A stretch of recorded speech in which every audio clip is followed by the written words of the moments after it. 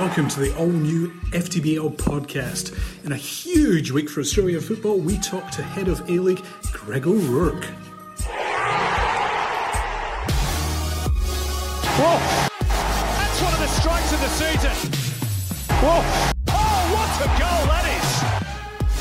Penalty! Penalty! Whoa! You couldn't make it up! You couldn't make it up! Greg O'Rourke, welcome to FTBL podcast. Happy to be here. It's been a quiet week for you? Yes, no, not really. It's actually been a very busy off-season. Yes, I can imagine. But this week especially probably would have been a bit of behind-the-scenes turmoil, I would have thought. Yeah, particularly for the board and the EGM, but really for those who are running the league and the teams that I work with. It was sort of, I wouldn't say business as usual, because you'll know there'll be strategic change with the new board, etc. But it's not really going to change too much of what we're set up to do for the launch of this year, that's for sure. I would imagine there are a few challenges ahead, though, because the second vote on Tuesday was for a whole new A-League structure to be set up. Is that going to interfere with your work this season, do you think?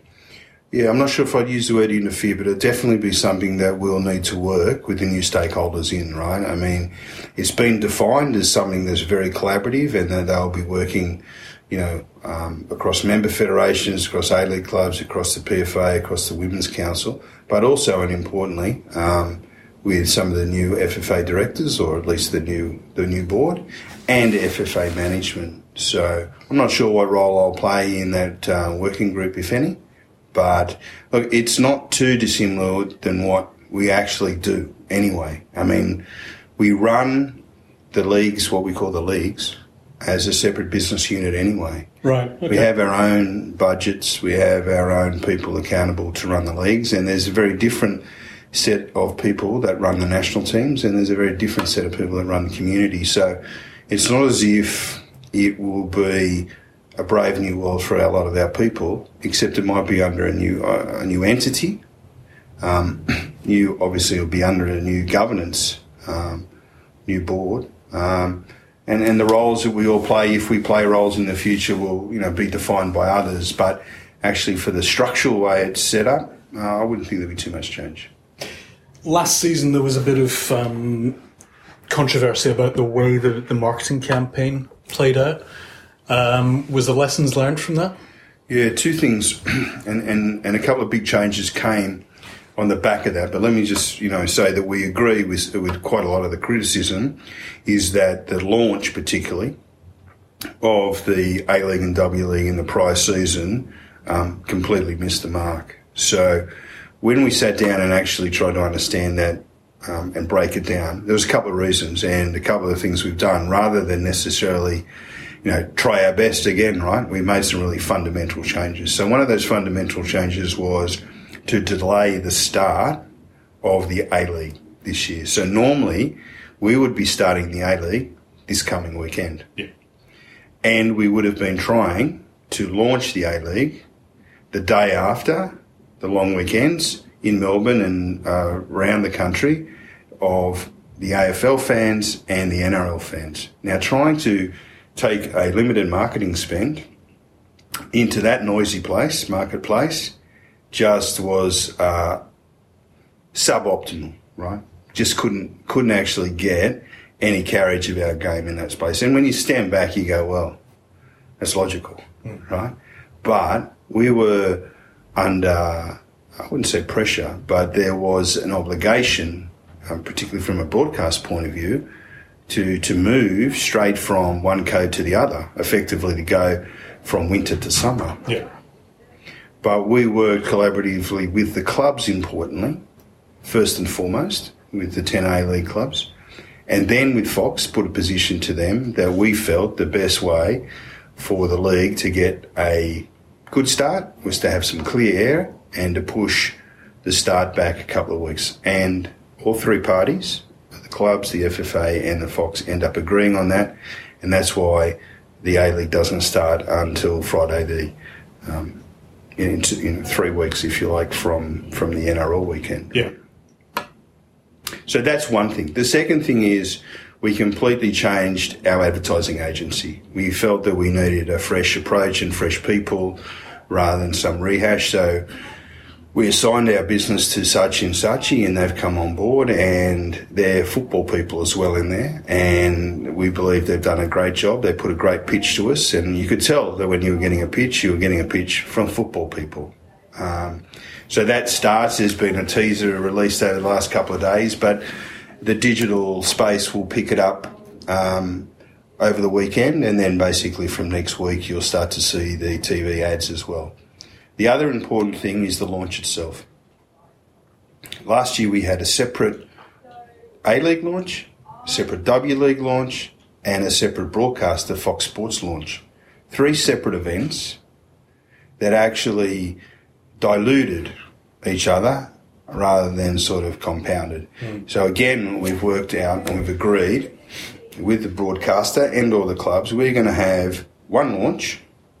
It will be a launch with the A-League and the W-League in the same event, which is also the Fox launch. So, with this view that 1 + 1 + 1 will equal much more than what they were as 3 independent things. So there's some very tangible things which are structural changes to our business, not only, the least of the competition window changes, but also, new agencies and new launch media and, those sorts of things. So we're much better set up than we were this time last year to bring it to the attention. The other things we're doing is that we're having the FFA Cup semi-finals in this weekend. So you'll see on Friday and Saturday night two games. The Saturday night one has fell in our favour with a Sydney derby. Yep. Which is really going to get people thinking, okay, we're back. Here it is. It's not the A-League yet, but geez, we're close, and we'll be able to advertise that. And the following week there will be the Socceroos, the national team, will be playing. We'll also be able to advertise that the A-League is kicking off the following weekend. So these things just didn't happen by accident. Yeah, no, sure. I mean, the getting the semis on, I guess, fills that broadcasting gap that Fox probably were looking to fill between now and our own A-League season. Going forward, do you see perhaps the FFA Cup final actually being held that weekend before the A-League starts, and sort of Community Shield type way to kick off the season? Much debate on this, right? Much debate. So one of the debates is at the moment that if it is on the weekend before, then it can't be on a weekend which is an international window. Sure. Right? So that will then require some timing, right? But maybe to your point, it might be the week before the international window, because there's no use, of course, if you have the final, but some of those teams are losing Socceroos, for other duties.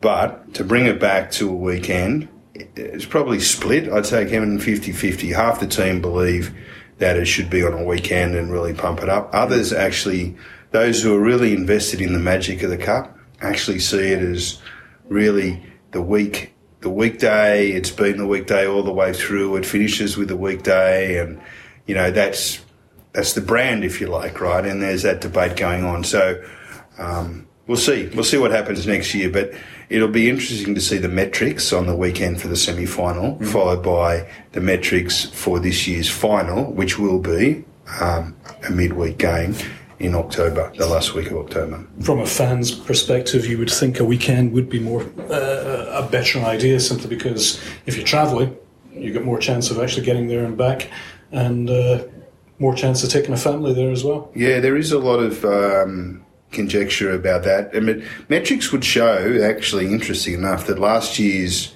FFA Cup final on a weekday was not well attended, but a couple of years ago when they were on weekdays was actually really well attended. So again, some of the guys that are for keeping the weekday are arguing that it's more club specific than it is day specific about and venue specific. So I think there's probably a lot of different factors there, really, to be honest, playing their own role. Take, for example, let's say Adelaide win and Adelaide host, just as an example.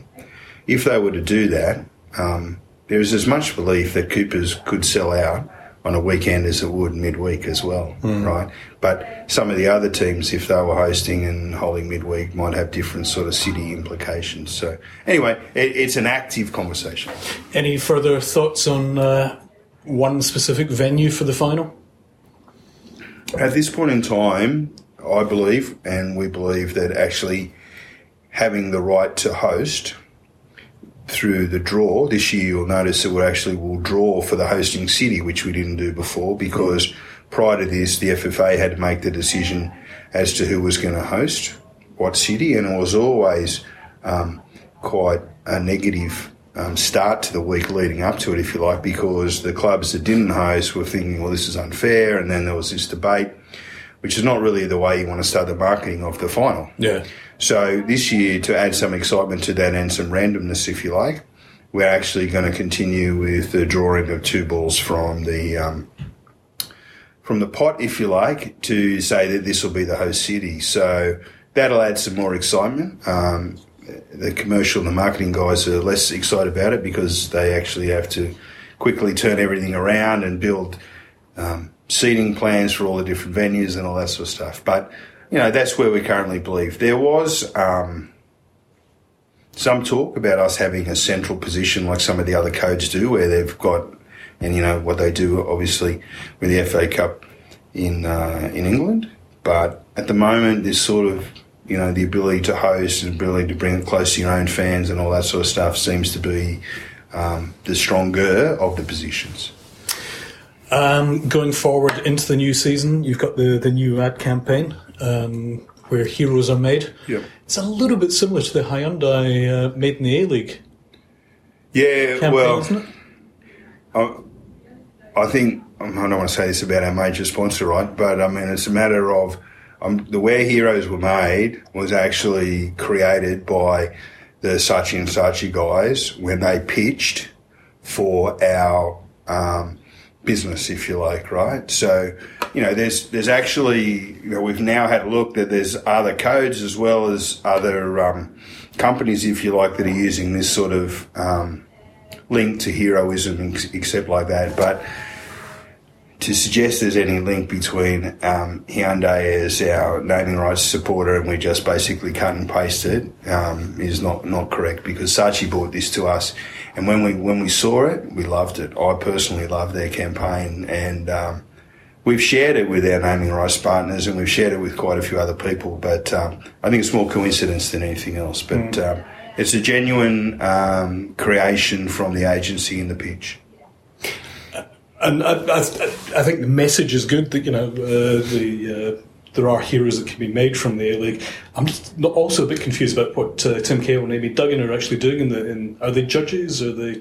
Yeah, no, it's a good question. So the way I suspect it's going to become clearer as we see more of the ads. Yeah, it will, right? So the Where Heroes Were Made was come from the data that would suggest that, unlike some other codes in Australia, that actually the non-fan, right, which is, we don't want to focus completely on the non-fan, but we also want to grow the game. So you actually have to think about, firstly, focus on the fans who love the game, but then think about how do you grow the game. Well, to grow the game, you actually have to get some name recognition out there, right? And we found that outside of Tim Cahill, who, as everyone knows, who is a fan, doesn't even play in the A-League anymore. He's now playing in India.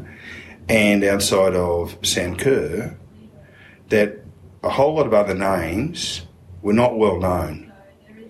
And therefore, we are going to start to get more names known. And through this Where Heroes Are Made campaign, and you'll start to see it on bus shelters and a whole lot of other things, it'll actually do 2 things to us, or for us. And one thing is that it'll actually start to reinforce the other big names as we see them. And when I say we see them, the clubs were the ones that nominated the 2 or 3 players that they wanted to actually put forward for this campaign. And, they want those individuals, the Bruno Fornarolis or whatever of the world, the Riley McGrees of the world, if you like, just have those individuals put forward where people can go, oh yeah, I know him. He's the guy that scored that goal. Yeah, I know him. He's the striker for Melbourne. Those sorts of things that we can then start to pull it together. Now, where does Tim and Amy come in? Well, what was very clear last year, if you take the example of Daniel Arzani, was that whilst a lot of keen fans knew of Daniel Arzani and his journey outside of Melbourne City, it wasn't really until he became a Socceroo, a fringe Socceroo, and then he was signed, and all the debate about whether he was going to sign for this country or another country, etc., that he really evolved and landed on the scene. So this campaign is two things. Here's the 3 players that we wish to hero from each of the clubs to start, but also here's 2 people that are well known, previous Socceroo, probably, best known Socceroo for the last generation, and then Amy, who was also Matilda, previous Matilda, actually having a look and saying, here's the ones that evolve in. Here's the new Arzani, if you like, that's evolved, so that we didn't stick with a static amount of people to hero at round 1, and then by round 27, we hadn't allowed for any evolution. Mm-hmm. Right. That's where it's going to come from, without giving too much more away. Right? So it's a long-term campaign this time? Yeah. Because previously we've seen campaigns run for like 5 days, and suddenly the shutters come down. Yeah, no, we've put a lot more money into it is the first thing, right? Yeah. And a lot more thought into it. And we do think it will connect, because it will connect not only for the things that I've done, spoken about, but also will connect from where people have originally come from and how, I'm trying to explain it without giving the campaign away, right? But, to say this is where Rogic was made, right. This is where Aaron Moy was made, and these sorts of things, and actually allow for the grassroots, the NPL club journey that they went on, the A-League journey they went on, and the Socceroos journey they went on before they went then to the European club journey, that you start to talk about this path, and you'll start to talk about this young guy or this young lady were in this space, they went all through this journey, and actually give young people, young children, the ability to say, well, I could start there and end up there as well. Why couldn't I? Because that's what Sam did, and that's what Tim did, and that's what, Yedinak did, and these sorts of things. So we want to actually play to the strengths of our code, which is that you can basically go on this career path which extends beyond the borders of this country, and be proud of that, as opposed to suggest that we lose players to the other side of the world. Actually say, be proud of the fact that they're on this journey and they're now on some of the biggest stages in the world in our code. Yeah, unlike other codes perhaps where your best prospect is Collingwood. Exactly. Yeah. It goes back, you brought up a key point, which is a huge bugbear and has been for a long time within the soccer community, football community, is reaching new fans when we've still not actually embraced football, all the football fans in this country. Are there ever going to be any steps to really bring what has been called old soccer back into the fold more? Yeah, there has, but it's a difficult challenge, right? Because, my history is before I was working here at the FFA, I worked in the State Federation. As I was on a board of Football New South Wales. And I spent my time there as a chairman for over 4 years with what is referred to as old soccer. And it was actually one of the most gratifying times of my time in football, right? To work with these clubs that had these volunteers, if you like, these communities behind them, this passion behind them, to actually bring the whole thing together.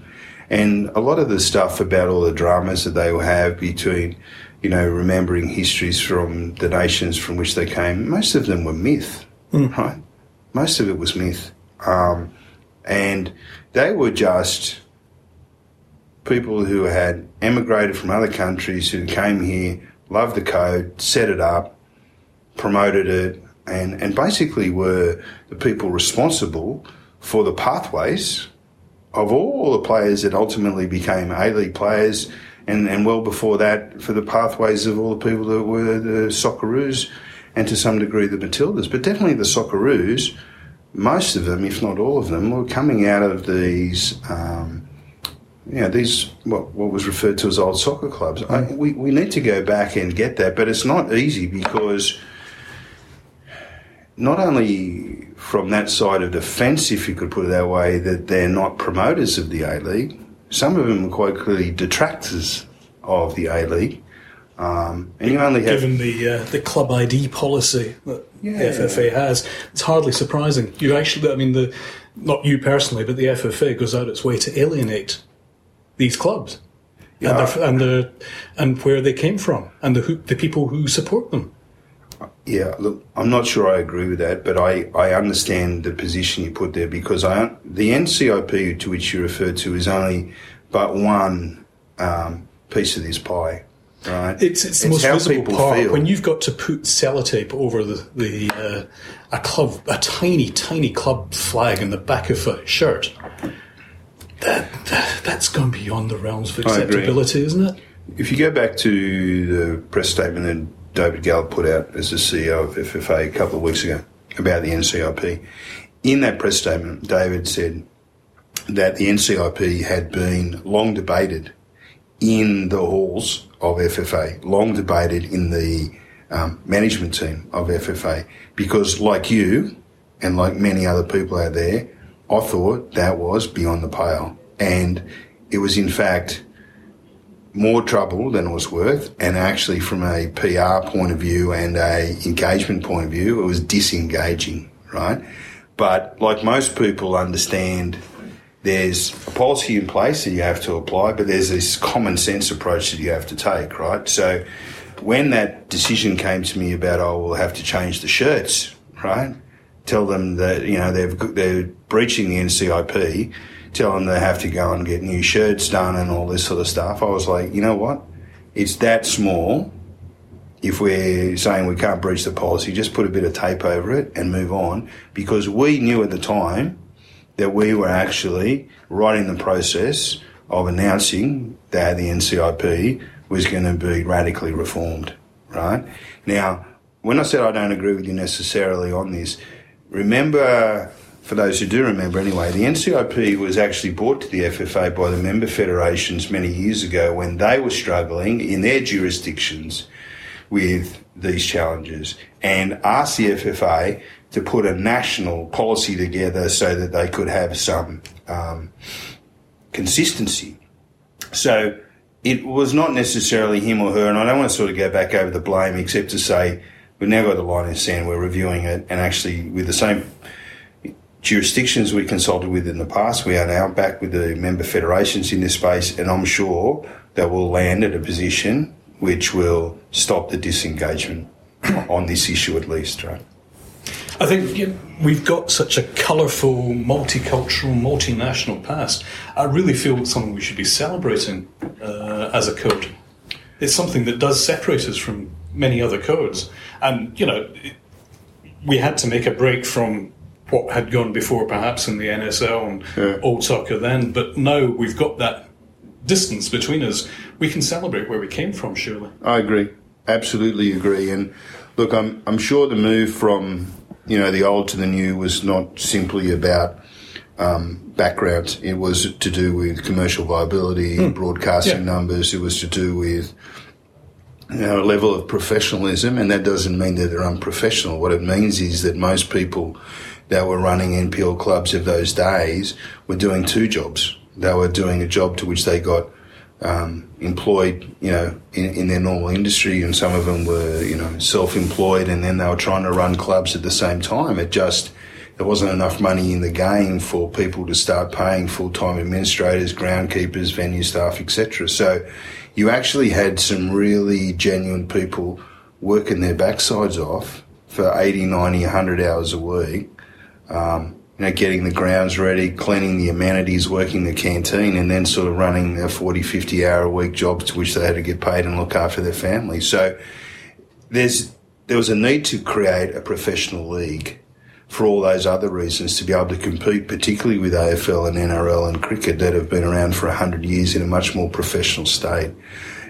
Yes, there was the discussions around background, and there was some things said either side of the table, I'm sure, that were not so nice. But now that we have this professional league in place, and if that was the primary intent, to make sure we have that in full time and pathways and all that sort of stuff, it is overdue that we go back and celebrate from which we came. Yeah, great. Talking of renewing the relationship with fans, active support, again, another big topic amongst fans. What I have heard from various sources that you've been in contact with fan groups over the past few months. Where are we at with that, and what do you see the way forward for that being? Well, I think I can confirm that I have been in contact with some of the active groups. Probably the ones that I've been talking to are the ones that have felt most aggrieved, right? So a matter of really investing time, not across the board with 10 fan groups, but actually going and talking to those ones who feel that they're just not on the same page with the FFA, not on the same place with police and security, and really investing time to understand, which means that's multiple conversations, right? And without being disparaging to some of the small clubs with small active fan bases, the ones that are really going to turn the tide for us are the big guys, the guys that, let's speak openly, if you were to talk about the Wanderers and their fan groups, particularly RBB, who at the end of last season made a conscious decision not to turn up to a couple of home games. These are the things that were the very essence that built the brand, right? And, I still remember going as a fan, well before I was paid to work in football, as a fan to Parramatta Stadium, and knowing that, these things were going to be sellouts or near sellouts, and that I was going to be watching football on the pitch, but I was also going to be watching and actually, importantly, participating in the active fandom and the singing and the chanting and the pointing and all those sorts of things, and turning my back and on the game and all those sorts of things, because what that club brought to the game and to Parramatta Stadium at that point in time was a full experience, right? Yeah. A full experience. And that was replicated to a large degree on the other side at the Cove. It was, particularly the derbies, it was replicated in Melbourne, again, primarily with Victory, but also City continued to grow that space as well. Now, if you define that as the essence of your game and actually the point of difference between our code and others, that not only do you go to the game to watch the game, but you go to enjoy this whole game experience, like they do in many other parts of the world with our code, then when you lose it, not only is it drastic to lose it, but actually you lose your point of difference, right? You really, and if you think that this is my unique selling property, is this whole game experience, and I no longer have it, then what do you have, right? Of course, you've got the quality of the players and you've got the game itself, but that's not everything that the fan is looking for these days, right? They're actually looking to part with their well-earned money for a full experience, particularly young families, right? I went and spoke to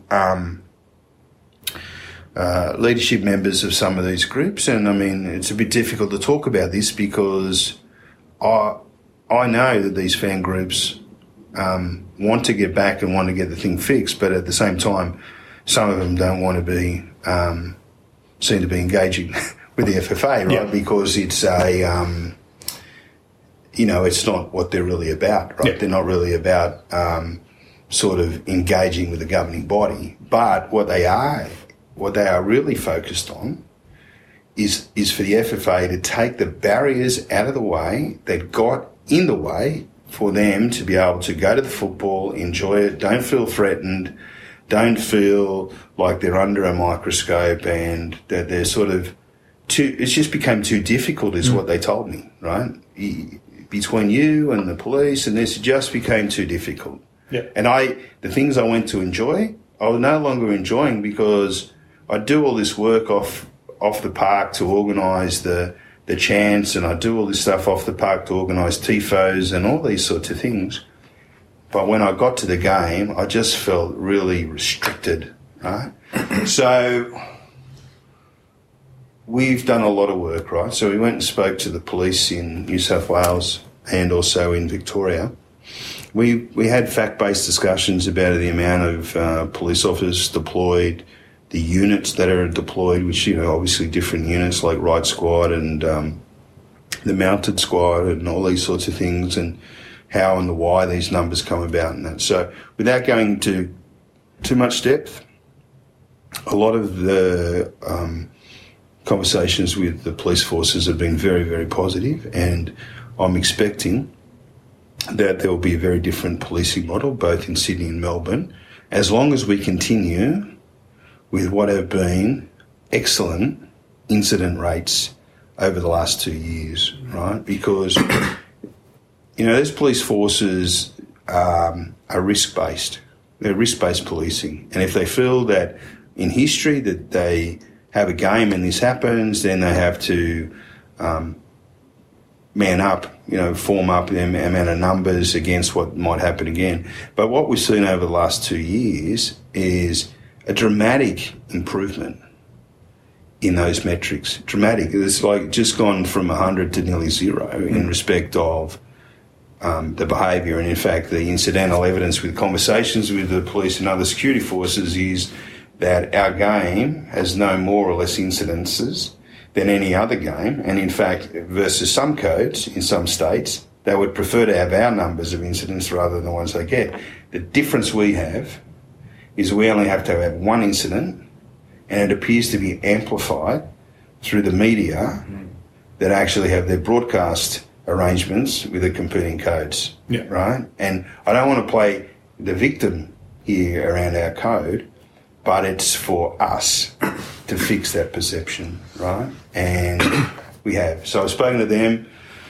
I've met with the venues. I've met with the spectator marshals. I've met with a number of other people that supply security services. And, you know, we're set up for much more success in that area. Of course, there's still a lot of responsibility on these fans, but the fans have given me a commitment. As they say, you know, we're not angels, but at the same time, you know, we're not anything like we're painted to be. So we'll continue to be well behaved. We'll continue to focus on what we're here for, which is to bring fandom to the game. As long as you take some of the barriers away and you support us with your conversations with the authorities, we believe that the season we're just about to start will be much better in all the aspects of fandom. In terms of the police operations at stadiums, there was a couple of things. One, when I was in Russia, there was 6 cops in every street corner throughout the city that we were in, Kazan. Yeah. When you went to the stadiums, and I went to 5 different matches, there wasn't a single cop inside. Yeah. It was all manned by stewards in volunteers' garb. When you go to A-League matches, there's cops everywhere, and not only are they there, they generally tend to be intimidating and inflammatory instead of placating or trying to calm down situations. Yeah. Is that something they're going to address? Yeah, clearly. So the facts would show, just not really to correct you, Kevin, but just to clarify a question there, right? There's only 7 games a year out of 130. There's only 7 games a year where that visibility is as you've just explained, right? So let's put the other 123 games that are played, which is a significant amount of games, 123 games, which is policed exactly the same as if it would be any of the other alternate codes, right? So we're talking about 5% of the games, right? I think that's an important point, right? Because young families can know that if they go to 95% of our games, they should see the same level of policing and visibility of policing than they would if they were going to Code A or Code B, right?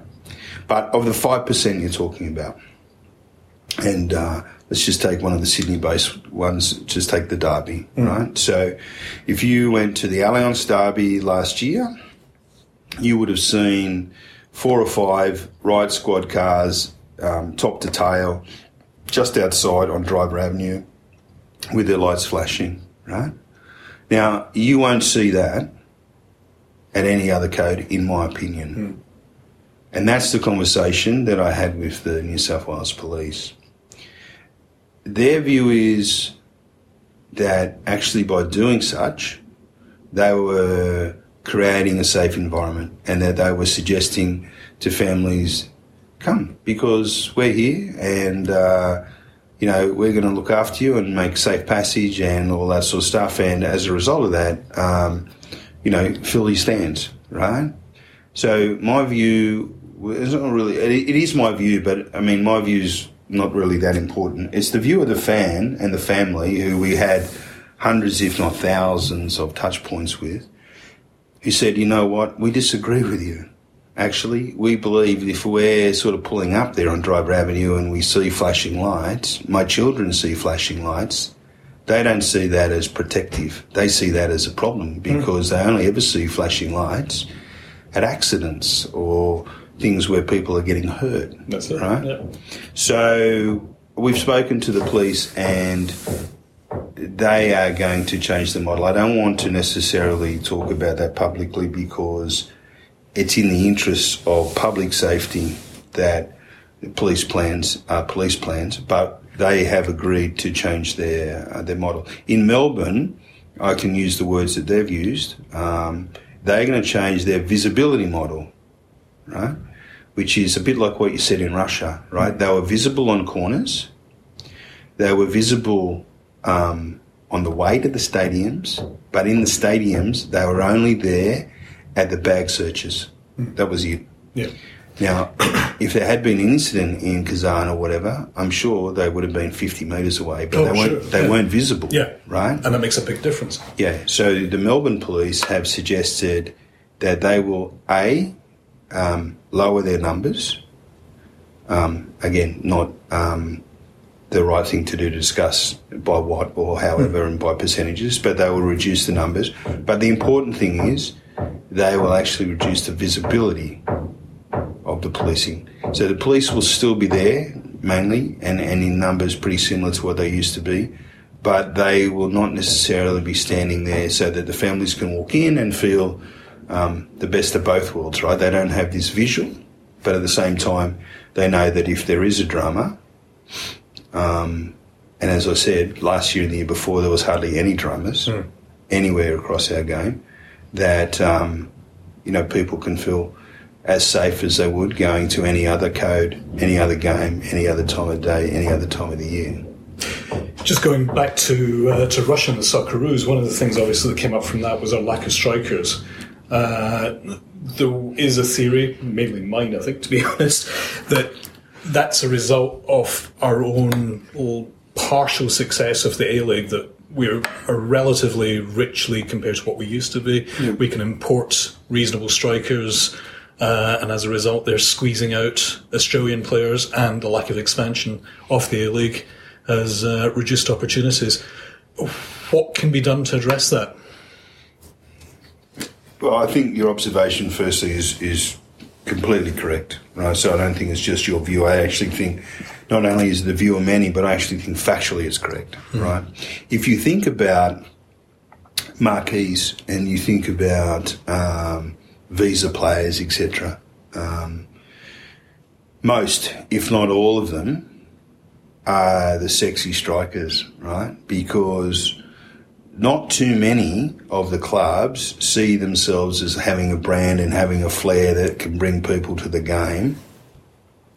With respect to those who play in the midfield and at the back, right, or even as a keeper, there's not a thirst to go and get a sexy left back, right? Now, there is one or two, so in the league, but most of them are strikers. Right? If you think about some of the big teams, they've always attracted the big strikers. Now, A couple of things we need to do. One is we need to expand, and I'm sure we'll get onto that a bit later, but expansion will provide other opportunities for more strikers.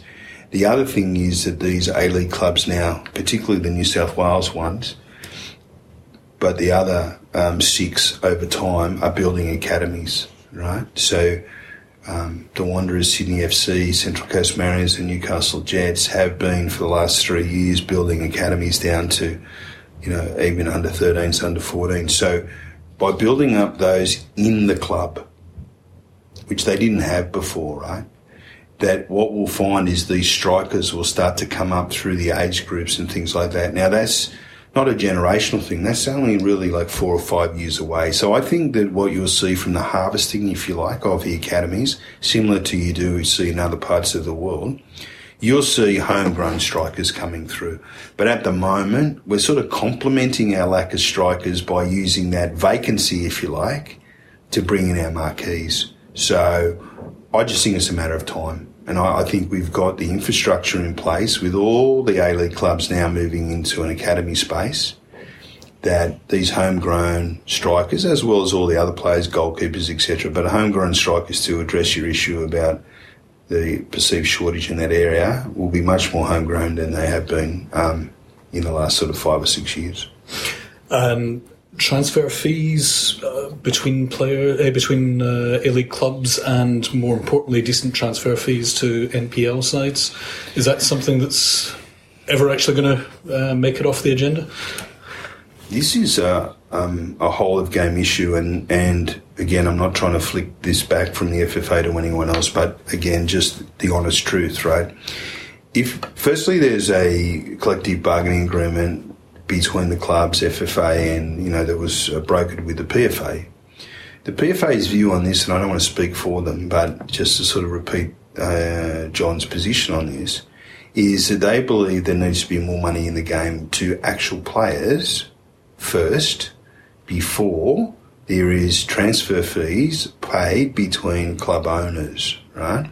So that's why they were accepting of the change we made for this season, which was to have loans for Australian players under 23 to be able to move from club to club. So the loan policy, if you like, was put in place, but under the understanding that there was no money to be moved between the clubs on that. So it's the first step to say, rather than have a young guy sit on the sideline at, say, Sydney FC, and he sits there for, 20 out of the 27 games and doesn't get any time, that if another club up the road or in another state even has a problem in that position, he then can go up and do that. So that's one thing.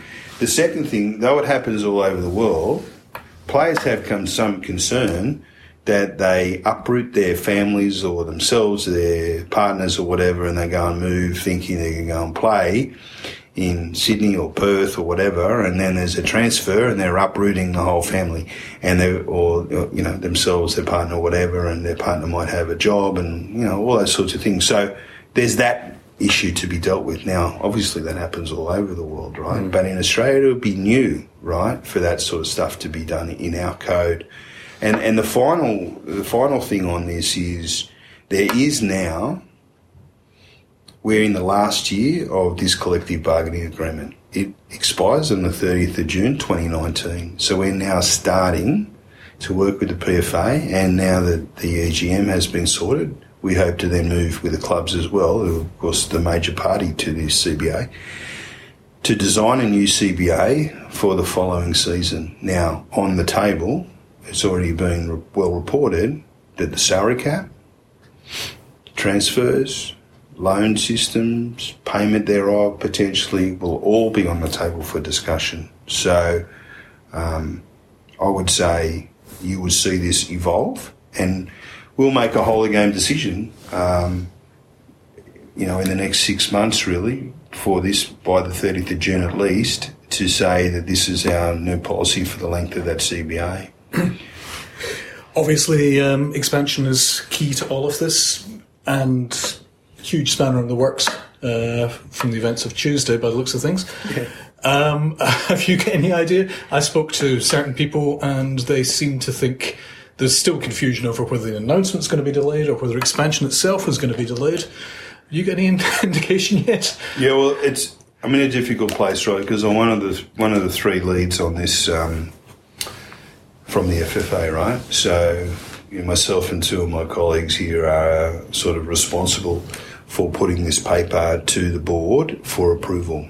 Now, up until this week, our intent was to put it to the board in the October meeting, right, which is the 16th of October, to be specific, for approval and then for us to go out and do the announcement.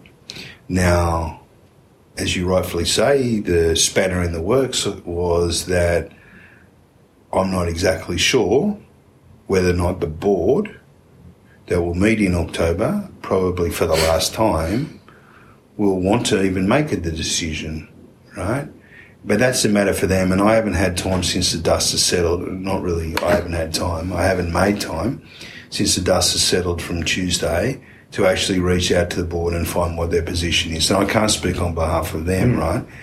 And then, of course, you will have other stakeholders who will believe that now that Stephen has announced he's not going to restand, and then it's reported in the press as quotes from other directors that they will consider their positions as well.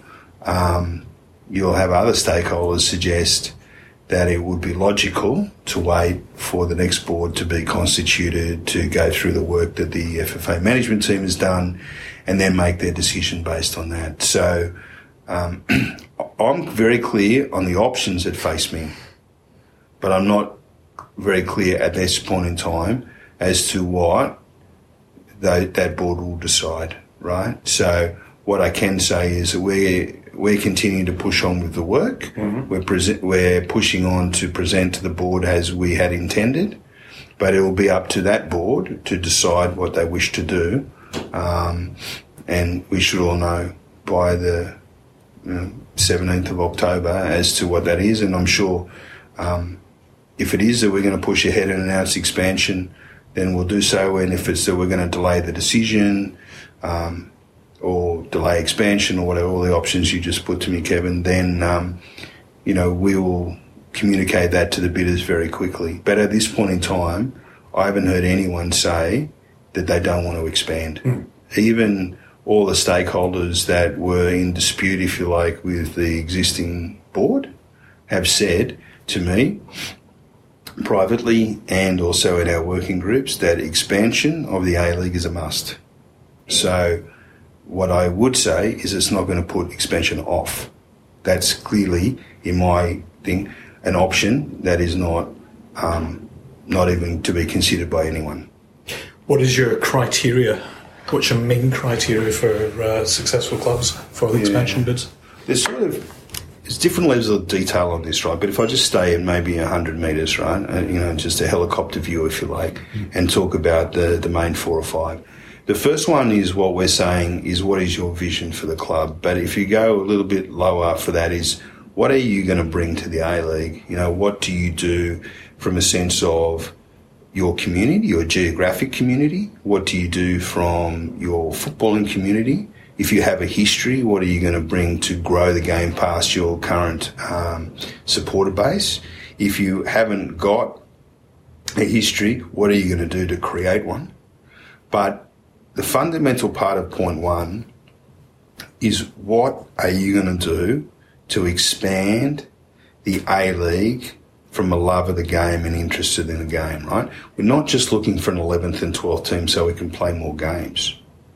We actually are going to parts of the Australian geography, the Australian community, that is not engaged with the A-League. So you'll see that there's some bids that are actually in new geographies, growing geographies, growth corridors, which is why they're still in the process. You'll see there's some bids that actually sit over very rich historical footballing NPL clubs, some just over one, some over many, which is why they're still in the process.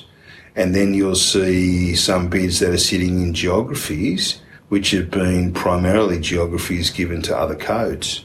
So again, that's why they're still in the process. So that's the first thing. The second, third and fourth are much shorter answers, but because I think that's the primary thing for me, right? The second thing is, where's your venue, where you're playing, what's that infrastructure like, and if you don't have a stadium, what's your strategy to get one? That's easier in NRL towns, if I could put it that way, than it is in AFL towns because of the rectangular shape of grounds. So in Melbourne, of course, you're not going to pop up a venue, whereas in New South Wales, you can play in existing NRL venues that are not owned by those codes, so they're owned by communities and clubs and government effectively, that you can share. The other thing is, can you afford an A-League club, right? Because there's sometimes a big gulf between aspiration and reality. And people believe, I could do it and it's going to cost me a couple of million and I'll do this. That's not the reality, right? To most football clubs around the world, not just our code but other codes as well, are not run for a profit. So it's about how much can you continue to invest in this code. Some are run because people have been successful and want to give back to their communities. Others are run as part of a global enterprise. Others are run really, for some cases, nearly like I wouldn't say a hobby, but it's sort of like, I've been successful in my business, now I'm going to run a sporting club and all that. All those things are fine, but what you don't want is someone to want to apply for a license like they do a jet ski, and then just have it for like 1 year and then, want to sell it again, right? Yeah. Absolutely. You want somebody who's fully invested in the game and fully invested in their community. The bit that's really important to me is to make sure that people that love the game love the community to where the game is, right? We don't want necessarily just people coming in and picking a postcode because they think that that's going to land against other metrics. Then that leads me to the next point, which is who owns the club. We've got some really good models, right? Like if you take the Melbourne Victory model, a number of business people, successful business people, they get on really well, that actually just can have their threads in that community, right, from a government point of view, commercial point of view, relationship point of view, cross-code relationships, right? You go to some of those dinners and lunches they have down in Melbourne. Obviously, there's a number of AFL people in the room and all that. They're really well connected. They self-govern. They all put in a certain amount of money that they can afford, and they're very successful. That's one model. There's another model that we've got some really successful single owners as well. So we just need to understand the who to make sure that we're dealing with people that want to be in Australia and invest in Australian football. Probably spoken enough on that. But they're the sorts of 3 or 4 things, if you like, that are really important to us. Licence fee didn't get a mention there? That comes down to the affordability, right? Again, to continue to be honest, as I hopefully am all the time, the licence fee for us is not the biggest check wins. Let me be very clear on that. But it also has to fund the bid, right? So you've sort of got this gatekeeper, if I could use that language, or this hurdle, whatever corporate word you want to use, that the licence fee has to clear. Once you have cleared that and it becomes that there's enough money then in the ecosystem to fund the 11th and the 12th team, then all those other factors that I've just gone through become much more important, because you've sort of got the ticket and then, well, who are you? What can you do all for the game, right? But the guy who signs the biggest check, I can assure you, will not be the preferential licence owner. I'm getting the wind up from Adam. One last question. This time next year, you look back on this season, what will be the key metric that will show that it was a success? I think it'll be a soft metric rather than a hard metric. And what does that mean? We can measure things like hard metrics like broadcast numbers in an environment where broadcast is falling around the world. We can measure things like attendances from a hard measure. But the soft measure actually, for me, needs to be that the interest and the love for the game has returned from those clubs, from their fans, where yes, okay, if that happens, the attendance metrics will rise and all those sorts of things. There's a whole lot of other things that cause attendances to fall, such as Wanderers being displaced, and now Sydney FC will be displaced, and both the two major Sydney clubs will be displaced from the home venue. So all those will be hard metrics, right? But from a soft metric to think, are the Wanderers fans back? Are they now loving the game? Is it that experience again? Are the Victory fans back? Is that stadium jumping again? Are the City fans growing? Are the Sydney FC fans, managed to migrate to Leichhardt? Did they manage to migrate to Jubilee? Did they manage to shift to SCG for their big games and keep their numbers and keep it pulsing? Those sorts of things, those soft metrics will be really important for us to do. The other thing will be the measure of the match day experience from the fan. So the match day experience for us has declined year on year, where people have said, the pre-game entertainment is not what we would expect in 2018. The halftime entertainment is getting a little bit dull, Greg. It's the same thing every single game, every single week. No one wants to watch ads on the big screen. What are you doing on the big screen that can entertain the crowd before the ball's kicked off? That sort of thing. So those metrics, which might sound a bit soft and hard, I think if I look back and we've won that war, then I think actually the hard metrics follow. I take it the music at halftime, at goal kicks and corners, is off the agenda after definitely off the agenda. But that was some vociferous feedback you got on that. Yeah, it was I'd say nearly venomous. But the whole idea about this was that there was a conversation with certain journalists where I was talking like I am today with you, Kevin, about the active fans and what we're going to do to bring them back. The question was raised at the time, well, that's great for the 4 clubs you've just spoken about, but what about club 5, 6, 7 and 8 that doesn't have these big boisterous active numbers that will come and start chanting and all that sort of stuff? What are you also going to do for these clubs that have an average number below 10,000 attend their home matches but are in stadiums of 50,000 plus? What are you going to do? You can't solve their issues with your initiatives around the active fans.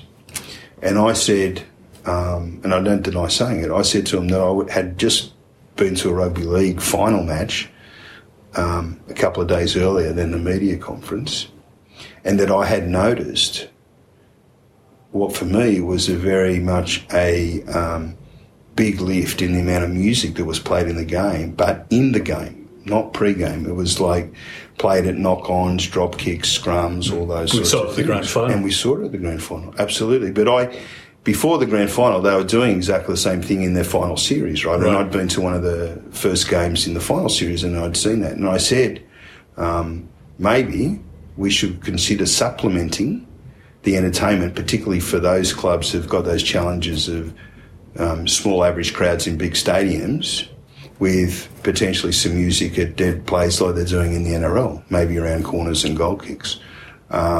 So that became the headline: O'Rourke's going to play music at corners and goal kicks, as opposed to O'Rourke's completely focused on getting back the active fans, which really built the atmosphere. But in the smaller clubs or the clubs without that, there's some thought about how do we supplement that. Now, that context, from all the people who I've supplied the context to, have gone, well, that makes perfect sense that you said that.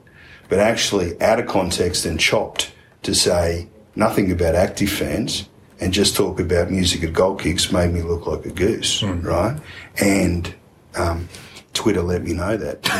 I can assure you. Soccer Twitter particularly just sort of ripped me. But it was disappointing, not from the feedback, but disappointing then that people said, well, he's completely forgotten about active fans and the real thing that make the essence and the brand of this game. Yeah. When actually, in the same sentence, I'd actually said that, but it had been edited after the actives are gone. So then people start to say things like, oh, well, you don't really get football. You don't really get it, because if you're thinking about music at goal kicks and you're not even thinking about active fans, you're obviously clueless, right? But actually, if it's reported that I said this, followed by that, most people will go, well, some people probably still say you're clueless, but other people would say, at least now I have the context of what was really said. Yeah. Excited for the new season? Absolutely excited. We've worked really hard in here with the clubs, despite what you see at the board level and the stakeholder owner level. The CEOs of all 10 A-League clubs and the Canberra W League Club and their teams, myself with the CEOs and my team wired in with their teams, has never been more collaborative. That's the irony, really, of where we are. We are actually better than we've ever been in respect of working together. So, the belief that the clubs and the FFA working in this operational execution, if you like, of the A-League and the W League should be better than we've ever seen it before, despite the stuff that, is well reported that happens around EGMs, etc. Excellent. Thanks, Craig. Thanks very very good much. to talk to you, mate. Thank you. It's all over! What about that? Whoa! That's one of the strikes of the season. Whoa! Oh, what a goal that is! Penalty! Whoa!